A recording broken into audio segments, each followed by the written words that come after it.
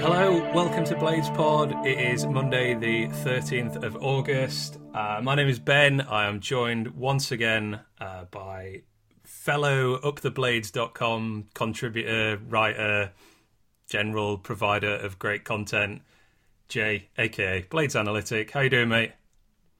Very well, mate. Much better for the weekend. How about yourself? Absolutely the same. I'm itching to get into this, actually. I mean, I suppose one thing just to clarify before we get going is it's not that I avoided doing a podcast last week simply because we lost both games. It's more that, 3 games in a week, I wanted to...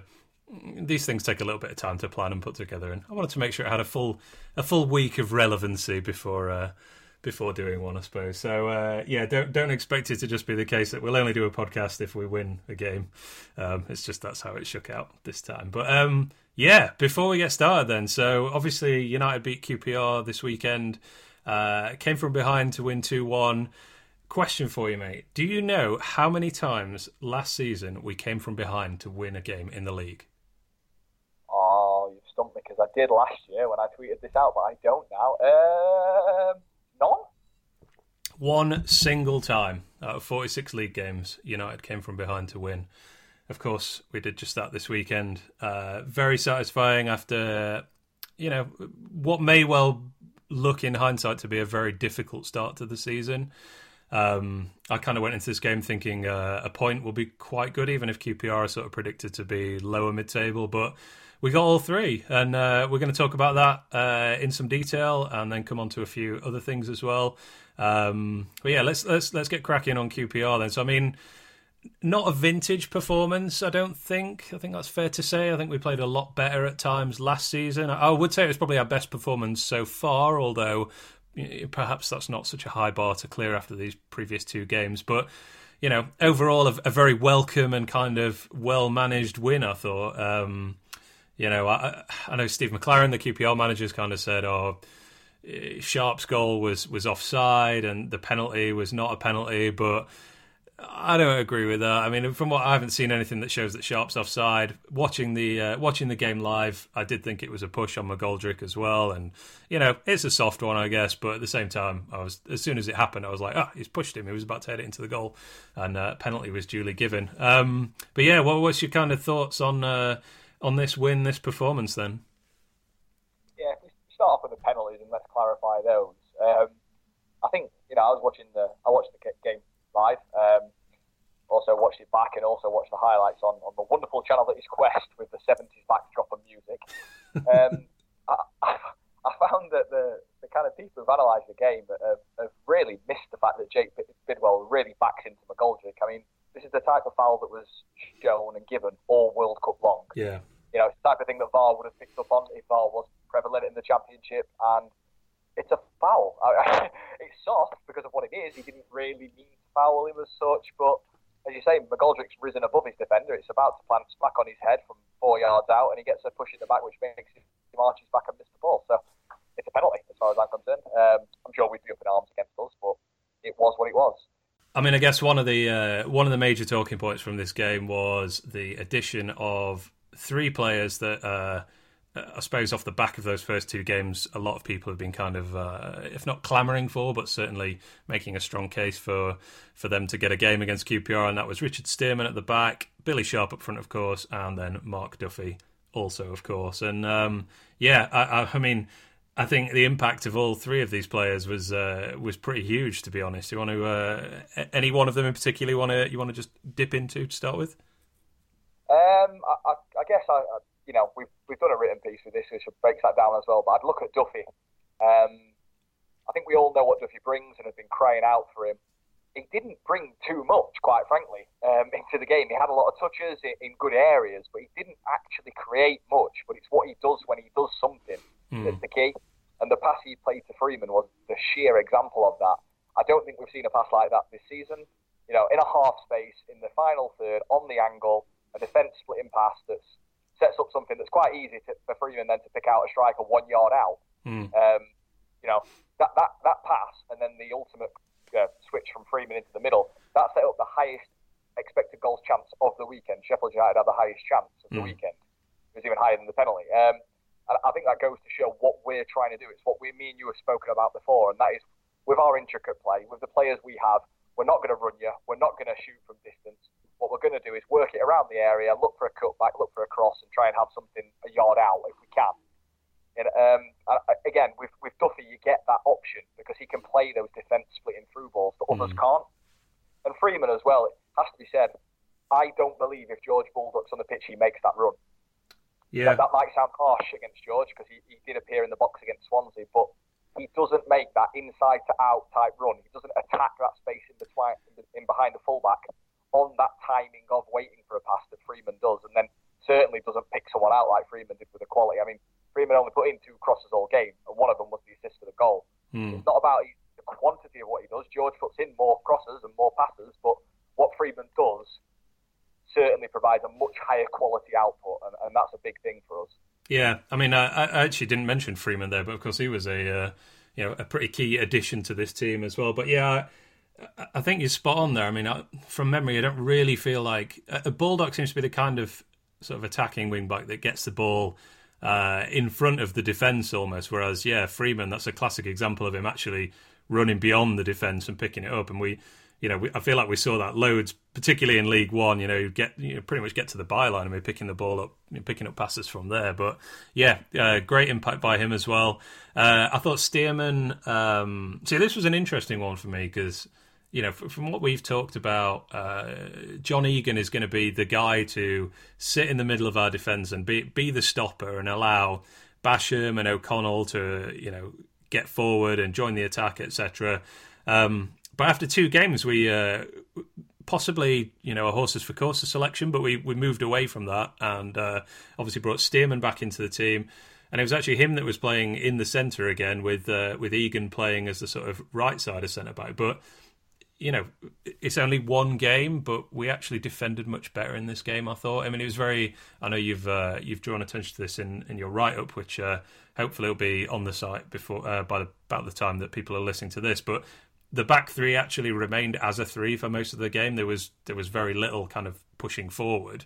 And yeah, I thought Stearman had a very solid game back there, and I thought Egan and O'Connell probably their best performance of the season so far as well. So yeah, that was good to see, I thought.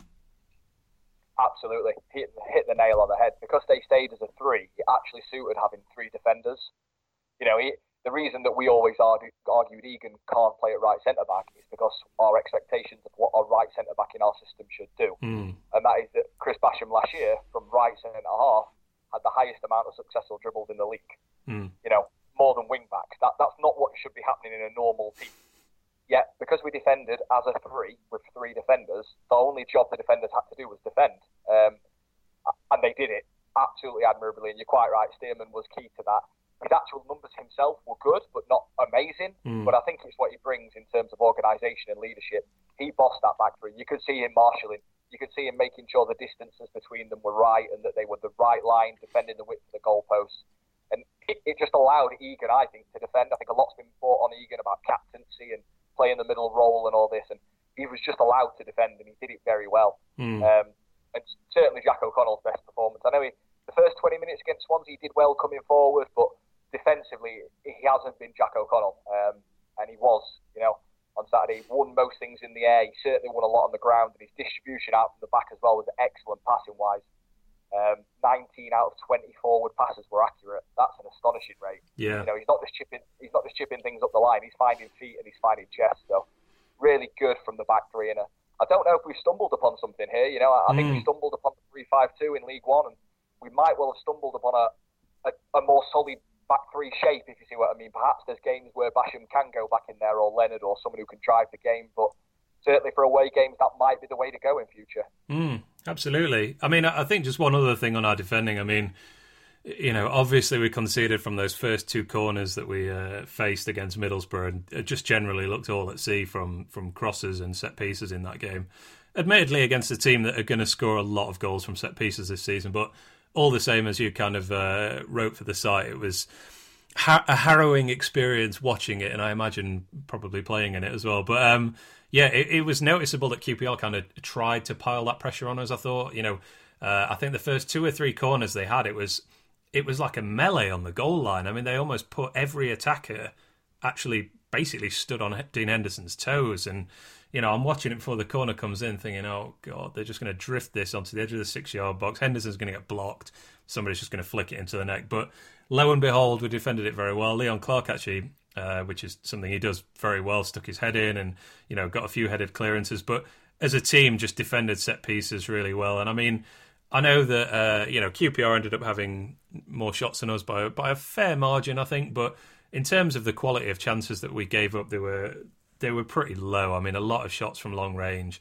I think I might be missing one, but I think the best chance they had was actually, I think it was probably with about 15 minutes to go, and there was a sort of free header on about the penalty spot, and the guy fortunately headed it wide. And, even on the replay, you could see Stearman, I assume it was his man, or maybe he left it for O'Connell, but he was sort of putting his face in his hands, even as the guy's heading it, going, oh, God, what have we done? We managed to let it slip. But, yeah, fortunately drifted wide. But, yeah, my overall point is, it is only one game, but much more encouraging signs defensively, I think, which is going to be very encouraging going forward.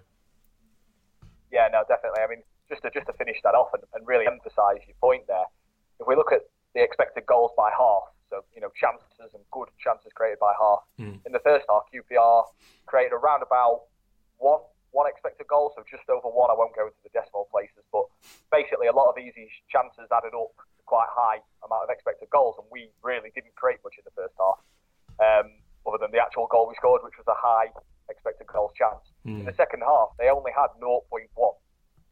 So despite all the attempts they had, they were all from distances and angles that you just shouldn't be scoring from. Yeah. And they didn't. Dean Henderson did make more saves, 5 saves in total, but they were saves I'd expect him to make. If they would have gone in, we would have been angry, but because he saved them, it was a very good performance from him. And, I think that's a very key point. We went back to defending how we did last year, and I think that can be attributed to Stearman, which is we might give away a fair amount of shots, or we might give away a fair amount of attacking pressure to us, but because we defended the box and the width of the goalposts, we didn't give away high quality of chances, and that's what we did last year. You wrote a brilliant piece on that, which is we conceded a lot more than we should have. Now, perhaps Dean Henderson can play a big part of that.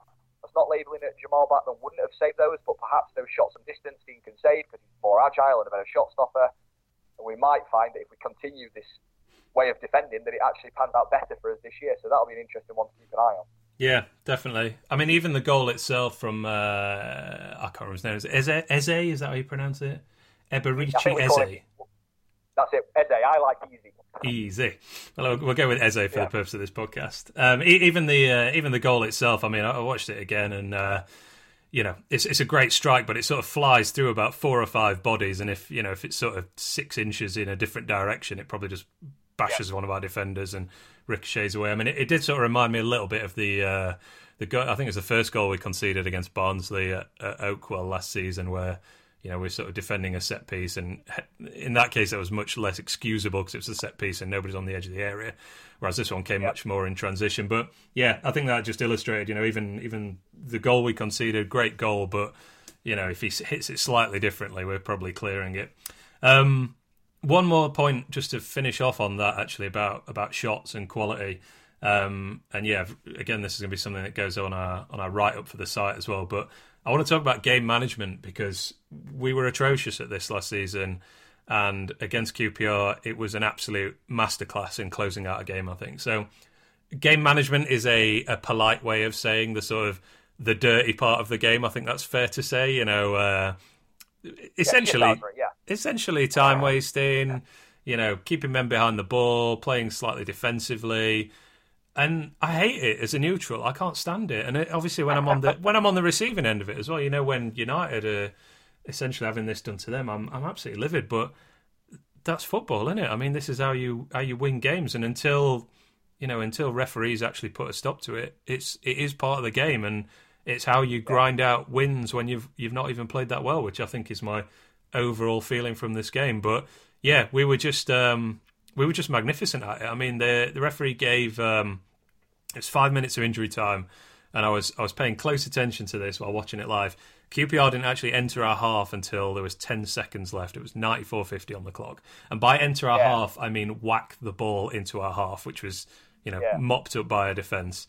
I think they completed, I think it was 3 passes completed by QPR in the last 5 minutes, and all of those were basically in the penalty area. We just shut this game down brilliantly. You know, there was a little bit of taking our time with goal kicks. Obviously, McGoldrick, got injured, kind of came back on, and then eventually went off injured. It was just a dead leg, fortunately.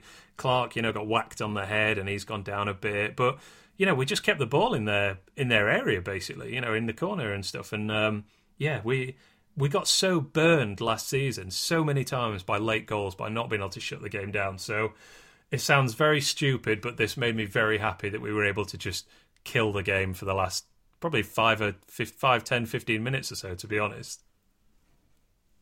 Yeah, we looked streetwise, didn't we? Ryan Leonard was brilliant in that as well, I must say. Leonard sometimes, even with myself, it's frustrating because we might want to see more of him to see what he can actually do.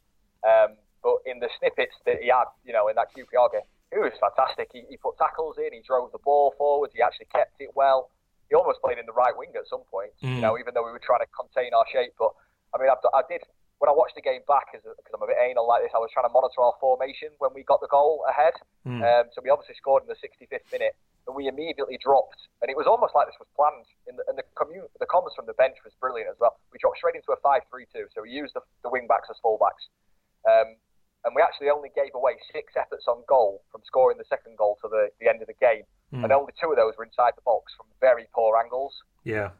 Not one of those chances should have been scored, and they clearly weren't. I agree. I think we were brilliant, And just to add to that, one thing that we and you have talked about privately is, why does Leon Clark stay on? I think this is a big thing within the fan base. And the reason he stays on is because his aerial wins.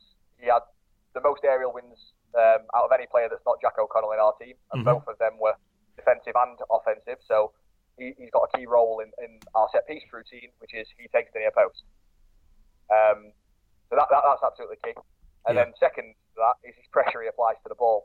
Leon Clark actually applied better pressure to the ball than anyone than Chris Basham in this game. So, there's a lot to be said about Leon Clark and his performances he's put in recently. I don't think they've been up to scratch. They're not good enough as a forward, but he's certainly bringing elements to the game when you're 2-1 up that others don't. And I think that does need to be applauded and recognised. He's not this languid fellow that we all think he is. His pressure stats are good. He certainly presses when he can and needs to. So that's my final point on that.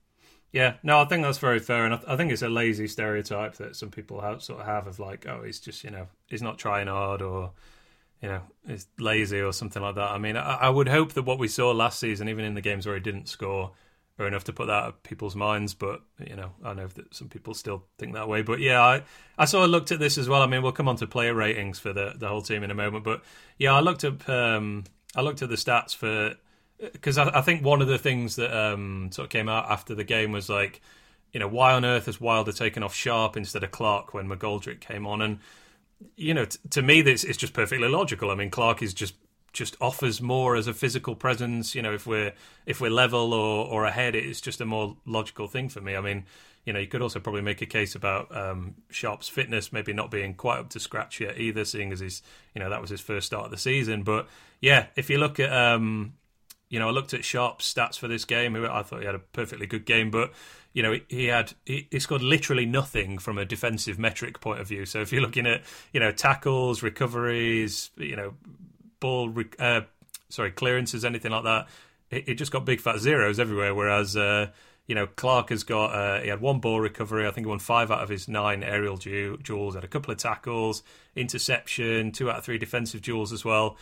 That's why he stays on the pitch. His all-around performance is valuable, and we don't have anybody else to kind of do that right now. So that's why, final point on that one. I guess also I just want to, I don't know, maybe I'm reading too much into this, but I kind of feel like some fans think that Wilder isn't playing Duffy for reasons that are not fathomable. I mean, this just seems pretty clear-cut to me. It's just a fitness thing, surely. I mean, if Duffy could start and play all 3 games in this first week, I'm sure he would do. The only alternative to that is that Wilder thinks he's rubbish, which is, no. I think we probably owe Wilder slightly more credit than that. So, it's not like, oh, why is he holding back Duffy, and, why didn't Sharp play the 90 minutes? It is just fitness. And I think also, I'm obviously not a professional footballer or indeed a professional athlete of any capacity, but I would imagine it will take several weeks, several games before players are up to full match fitness. I know we have the pre-season to try and build that kind of thing, but I would imagine as a sort of follower of football that it does just take time basically before you are up to speed, and that is the kind of thing why Sharp comes off after 65 minutes instead of playing the full 90. Yeah, of course, you periodise. It's called periodisation for anyone who doesn't know. You periodise your training. You do not want to be fully fit for the first game of the season because that means that in 46 games' time, you will be dead. You will have no legs. Yeah. You periodise your training so that you're fully fit a month or two into the season, and you try and maintain that throughout, which is recovery and all the things they do these days, which is magnificent stuff. And we've got a great team at doing that. That's the other side of it. Not only are we not trusting Wilder to assess Duffy's fitness, Matt Prestridge has had more credit in sports science terms from United across, not just United fans, but across the leagues throughout. For the last 2 years, what he's done at Sheffield United, we are one of the fittest teams. Our game is expansive. We are expected to run beyond belief. Jack O'Connell and Enda Stevens ran more miles than anyone and played 41 and 46 games. We know how to judge a player's fitness. And it's not just that. If we would have played Mark Duffy against Swansea, well, quite frankly, we were 1-0 up and should have seen that out, possibly. So, was Duffy really needed? Maybe, when we conceded. But, that's one thing. We bought on Woodburn. That's the same type of player. Against Middlesbrough, would playing Duffy have really served us better if we were going to defend like that anyway? Can't see Duffy is about 5'0", sort of suddenly leaping above Aidan Flint to make a massive defensive header. As much as I would like to see that, I suppose it's not going. It's just not going to happen, is it? We would have been 2-0 down or 3-0 down no matter what. And then Duffy did come on and did show his worth, but it didn't change anything anyway. So quite frankly, Wilder may well have used fitness and physicality as a consideration and thought, this is a winnable game. We're going to play on the front foot. Mark Duffy's that type of player. This is the game Mark Duffy plays. Yeah. And it worked, And we've had the same start as last year. So panic over, everyone. Calm down. That's very true. We can come on to that in a little more detail in a while. I want to quickly shout out again, Eberici, Eze. Because, what a performance. So we kind of, actually, full credit to you. You were the one that name-checked him on our season preview podcast, and you brought him up in your QPR preview as well. But, yeah, this guy, I'll be completely honest, I'd never heard of this guy before you brought him up. But 20 years old, he's on loan at Wycombe Wanderers last season. And, on this evidence, what a player. He's absolutely fantastic. I think he barely misplaced a pass through the whole game. He had, I think it was 6 shots, of which 5 were on target, and the one that wasn't was like a foot wide. He's fast, he's skillful. Looks like a heck of a talent, and probably very encouraging for QPR fans, particularly if they can hang on to him, I suppose. Thanks for the feedback there on the scouting. Now, as part of another couple of functions I do, or even just for fun myself, I do a bit of lower league EFL scouting, and for Wycombe last year he stood out. Not particularly output numbers wise, but when you watch him play as a player in there, and I think it was interesting. Again, I was watching the 70s production that is Quest, who had Ian Holloway on, which really made sense for the 70s. But Holloway was quite adamant that Easy isn't fast. I thought he was pacey enough, but I actually agree. I didn't think he looked massively quick. It was more his balance and his strength off both feet. He can shoot off both feet like rockets. Yeah, there's sort of different kinds of speed, isn't there? There's like, can you run in a straight line extremely quickly, or can you move the ball in your body so quickly that the defender can't keep up with you from a standing start? And that was essentially what he was able to do. Yeah, I agree. He's probably got better agility and balance more than pace. Yeah. And he can shift it on a sixpence type thing, as you say. That, even though he's quite stocky, he's got that low centre of gravity, but he is very strong. And yeah, I agree. He did rip us a new one, if you will, that first half. But again, as much as it was an impressive individual performance from him, I do think some of those shots, if I'm a scout and I'm looking at that shot map and that shot selection, some of those weren't the greatest shots. Perhaps, just saying, putting another slant on it, from our point of view defensively, maybe we were forcing him into angles and things, I think there's something to be said about that. I'm not saying we're meant to. He certainly did duck inside and go outside of Egan sometimes when he couldn't do nothing, but just a slant on it from our point of view. But I guess that leads nicely into player ratings, because the one person who kept him out was Dean Henderson. So in the player ratings, let's talk about Dean Henderson. That's a very good segue. So I think the way we should do this is we'll go player by player, a bit like we did for the preview, and you can tell me, you can give me your rating, and I will tell you mine. And maybe we can give a quick explanation as well. So I guess hopefully we can do approximately a podcast after every game in future, but we'll just start with the QPR one for now. So go on then, Dean Henderson, give me your rating out of 10. I would give Dean an 8 for this game. Okay. I think simply 5 saves again. All expected. I wouldn't say expected as in easy, but a goalkeeper for his standard, I expect him to save them, but he did his job. He kept them out. Under pressure as well, there was some of those saves under Kosh, where QPR were coming with set pieces and a lot of shots. So 6 shots against, good saves. Not bad distribution either, actually, compared to his Middlesbrough and Swansea distribution. So that was good as well. Didn't come out and claim much. I don't think he's going to be Jamal in that aspect, but he is a shot stopper and he's very good at it. So I think he did his job and he did it very well. Yeah, I gave him a 9 actually. I thought it was a brilliant performance, and he would be my spoiler alert for the rest of the ratings, but he would certainly be my man of the match. I think also he was actually quite impressive from crosses. I thought there were a few kind of a few floaty ones into the box, but there were a couple that were fizzed in where I thought, oh, he's gonna have to push that away or punch it or something, and he sort of hyperextended, if you like, and managed to hold on to it. So yeah, I take your point about there's a lot of saves there that you kind of expect him to make. I don't think any of his saves were as good as the one that Ingram made from Clark in the second half, but still a fantastic performance overall. So yeah, high rating from me as well. Kieran Freeman, maybe on the basis of that we're going to be like a mark out all the way through, but we can just do an average afterwards, so it's all good. So Kieran Freeman, I'd give an 8 to.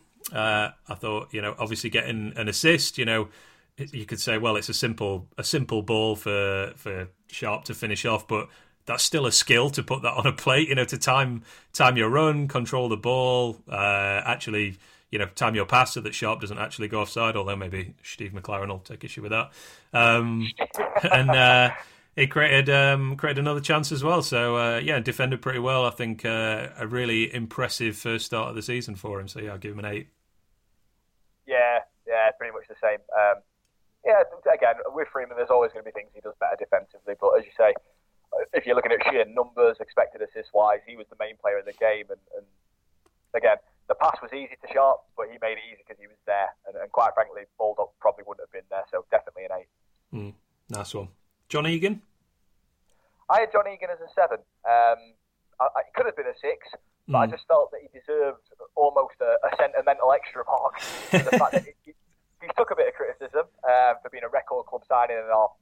Shipping 5 goals in 2 games and set pieces wise, he's supposed to be the commanding centre half, if you will. But he won 4 out of his 6 defensive duels in this game. Won, 60% of his aerial duels he won as well. Fair amount of clearances and interceptions as well overall. I just thought it was a very good basic centre half performance, and it's exactly what we required in this game. He did his defending, he did it well, and he was part of that back three that was a good unit. So I thought a 7 was fair. Yeah, beautifully put. Nothing to add there. And I also gave him a 7 out of 10. And I also did have the thought process of could have been a 6, but let's give him a sentimental 7. So that's very nicely put indeed. Richard Stearman, I'd also give 7 out of 10. I think you could make a case that he was our most impressive defender. And if we're doing half marks, then maybe 7.5. But yeah, he's completed 5 out of 5 clearances, 2 out of 2 headed clearances, won 3 out of his 4 aerials, also got an interception, which is something that he does very well. I think we sort of discussed at the end of last season that perhaps upgrading on Stearman is something that we would look to do over the summer. But as you say, maybe on this evidence, our best back three does involve him in the centre. So, yeah, good, solid 7 out of 10 performance for me. Yeah, I exactly the same as you. If you did halves, it'd be 7.5, wouldn't it? Numbers-wise, in terms of his output, wasn't quite an 8. He wasn't the dominant one, but because of what he brings to the team and that organisation, he definitely deserves a 7 and possibly more. So well done, Steers, and there's a big selection headache here for Wilder at the back. Indeed. Jack O'Connell? Because we're numbers orientated as well as performance, I actually gave Jack an 8. Oh, okay. And I'll show you my working out for this, if you will. And it is numbers based, really. On reflection, after watching it again, it really dawned on me how dominant Jack was down his side. 83% of his aerial duels he won. He won 75% of loose ball duels, decent amount of interceptions and clearances. But can we just reel off some of his passing stats? Because quite frankly, Jack has been poor distribution-wise in his first 2 games. But passing-wise, I've already quoted the 19 out of 20 forward passes were accurate. 14 out of 14 normal passes, if we say so, just a standard pass. 7 out of 7 progressive passes. A progressive pass is anything over 30 metres that's accurate. So that's 100%. And he also hit 11 out of 12 passes to the final third as well. Okay. So 92% of his accuracy to the final third. That can be broken down, depending on who your data source is. It could be broken down differently, but outstanding, quite frankly, distribution-wise. And it just, that with his defensive side just really surprised me, because Jack has been poor recently for distribution, so I thought he deserved an 8 for that. Yeah, well, your research has surpassed mine, so I've gone for a low research 7 out of 10, but you made a very strong case there. All right, let's get through a few of these a bit more quickly. So Ender Stevens, I've given a 6 out of 10.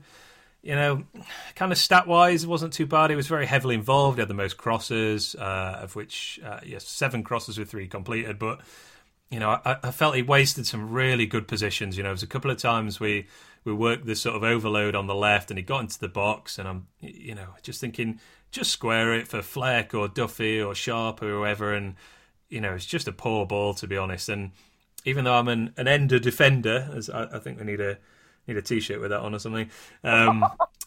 This sort of left wing back slot does feel like something that we could improve with somebody like Marvin Johnson, who's obviously been rumoured to be potentially on his way to the lane. So I think he was okay, but one of the weaker links on Saturday, I thought. Yeah, I echo that. I know we're going to run through them quite quickly, so I won't say much further, but, not good enough from Ender, really. And he hasn't been, and we have defended him, quite frankly, very much on this pod and on Twitter. So it's not like us to do this, but his output has been poor.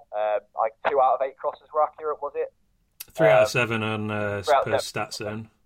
Yeah, we'll go with StatZone, probably right. That's my manual count, but it's not enough. And this is a man who, I'll refer people to the write-up on this, but this is a man who's having the most touches in the last 3 games for us. He's involved in the most play. And quite frankly, I think we're overplaying on that left-hand side now. I understand we're looking for that combination. We're looking for that overlap with the wing-back around the opposition full-back space, but it's getting too much now on that side. And I think if we can see it, it's easy for opposition to suss out. And we are overplaying.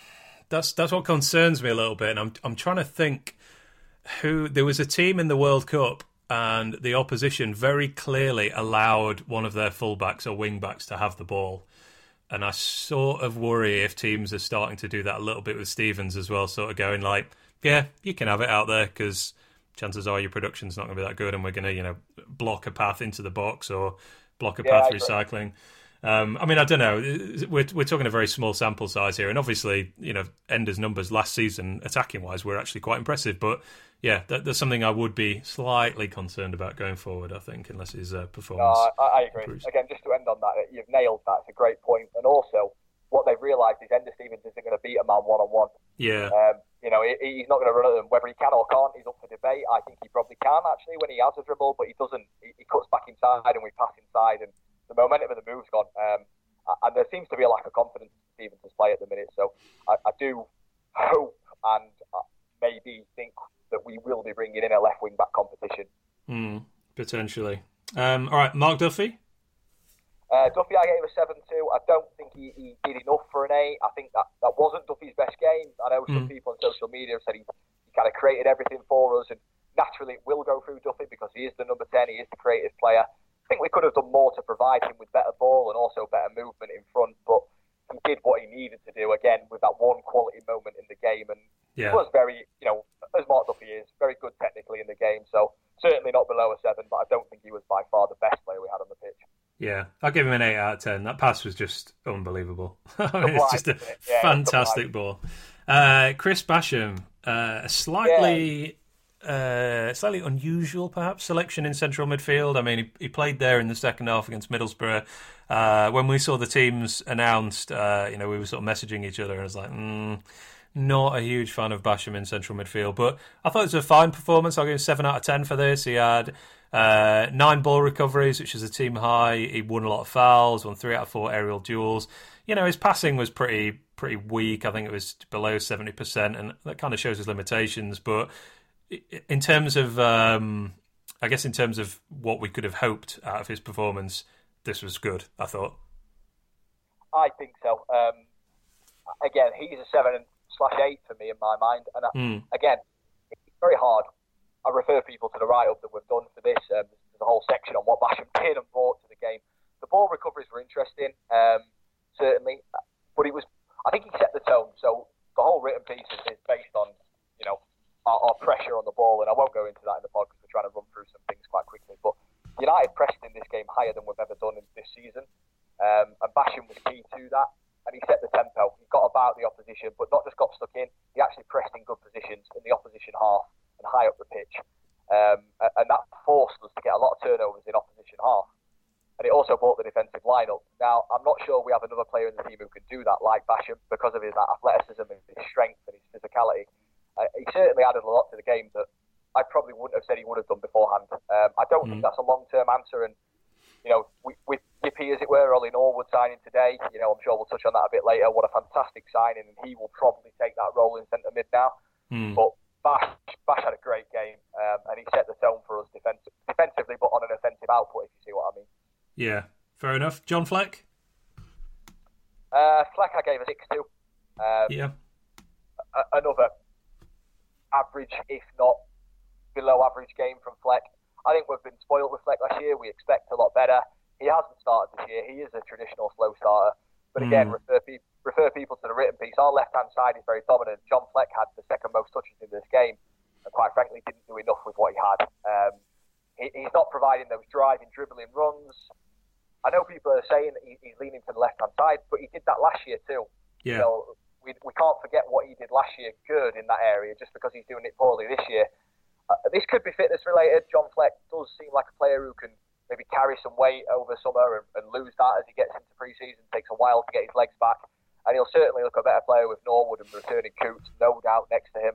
And I think also he did slightly improve his performance in a 2 rather than playing this 3, and maybe he's the further forward one. So maybe if we carry on with the 3, we'll see better performances, but not good enough from Fleck yet. Yeah, no, I gave him 6 out of 10 as well. I mean, sort of the victim of the high standard that he set last season, but yeah, as you say, a fairly average to below average performance, I thought. Last 2 then, Leon Clarke gave 6 out of 10. I kind of ran through some of his stats earlier in terms of his overall contribution to the game.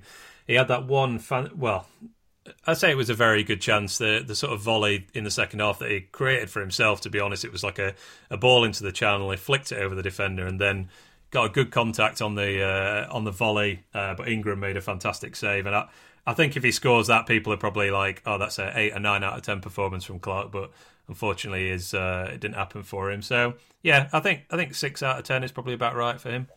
Yeah, Leon Clarke, now I had him as a 6 as well. Again, yeah, I won't go too in-depth on it. I think, did a lot for the team, a lot of teamwork from Leon, but he's not quite getting in positions yet, and when he is getting there, the finishing's not quite there yet. The chance he created from himself, good play, but, should he be taking that 6-7 yards out, hard with a bouncing ball? But I think he should be finishing that. And again, I think it comes to what we've said about Clarke before. He's a streaky striker. If he scores 1, he'll probably get 5, in the next 5 games. So it'd be interesting. I think I gave Billy a 7. Yep. Simply because I don't think he did much overall, but what he did was score, and that's what Billy Sharp does. I think Sky Bet were tweeting out some wonderful stats about Sharp after the game, and he's got an outstanding scoring record, and he's, I think I wrote in the match preview, his expected goals per 90 is the highest in our team. He seems to be in the right place. He's always on the end of those type of crosses. He makes it look easy, Billy Sharp scored from 1 yard out, but the fact is he's there 1 yard out. He's following that play. He's acting quicker than defenders, so we have to give him credit. His job is to score, and he did score, so I can't see him below a 7. Yeah, no, 7 out of 10 for me too, for exactly the same reason. All right, so that was player ratings. Since we last spoke, I believe this is right, we signed Ben Woodburn on loan, who's obviously been he's made 3 appearances so far, but all from the sub bench, and also Kean Bryan, a young defender from Man City. But today, I mean, much rumoured over the last 3 or 4 days, but today we announced the signing of Oliver Norwood from, I've forgotten where it was. Was he at Brighton or Fulham? It was at Brighton, wasn't he? Brighton, he was on loan at Fulham. On loan at Fulham, yeah. That was very amateurish of me. Maybe I can edit that out. No, forget it. So, I mean, this is kind of reported to be a sort of a mere £2 million for Norwood, who, that feels on paper like a bit of a snip. I mean, he's 27 years old. He's won back-to-back promotions with Brighton and then with Fulham, as you say, was on loan to last season. And he wasn't exactly a fringe player for either team either. I mean, I think he had it's about 33 and 36 appearances in the league for both teams.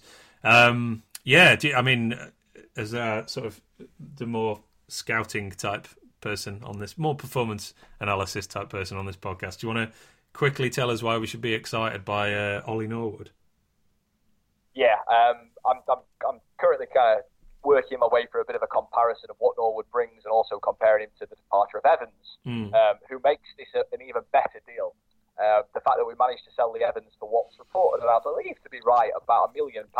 Yeah. How that's structured, I don't know. But then you consider that we've just got Ollie Norwood for £1 million. Mm. When you look at it that way, that's an outstanding deal in this modern day crazy transfer market.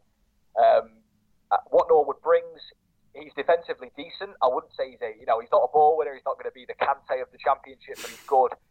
His numbers with Fulham were good. He tackles and intercepts a lot. He puts pressure on the ball, and he's predominantly in the right position. I think Lee Evans actually had good ball recovery numbers for Sheffield United overall.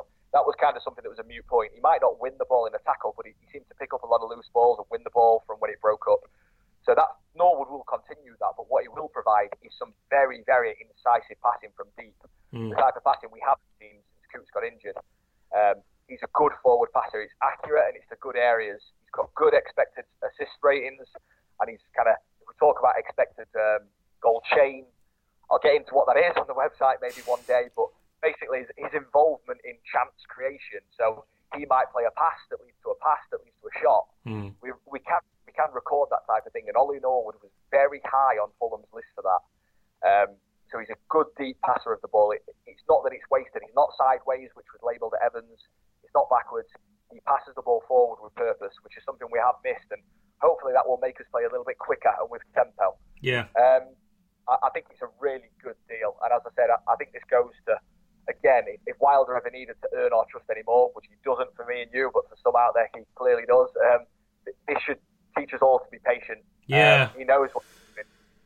I think, one of the things, I mean, maybe this is the most optimistic reading possible, but the way I sort of looked at this is like, teams and particularly less savvy managers will still get caught up on this transfer deadline that was last week. Whereas, obviously you and I and plenty of other people have been pointing out, like, it's almost a fake deadline. Like, the real deadline is going to be when you can't loan players anymore, because all smart managers will be like, well, we've got another 3 weeks and we'll just loan these guys and agree a fee to sign them in 3 months or so, which is obviously exactly what's happened with Norwood. But yeah, the ultimate optimistic reading is we've almost stayed out of this frantic panic buying nature last Thursday or Wednesday, whenever it was, and been like, we'll just take our time and get this deal done in a few more days. Like, even if we'd signed him on Wednesday or Thursday, maybe we wouldn't have played at the weekend anyway. But yeah, it looks like great business, and I'm sure we'll have other irons in the fire over the next few weeks as well. All right, mate. Let's leave it there then for this week. So United are on the board. We've got our first points. We've got Hull in the League Cup next, and then Norwich at home on Saturday. Thank you very much for giving up your time as always. And I'll obviously be talking to you soon, and looking forward to more great content from you on uptheblades.com as well. Yeah, thanks, mate. Wonderful talking to you, and it's always good to do this after a win. Absolutely. All right, buddy. Talk to you later. Bye, guys. Cheers. Bye-bye.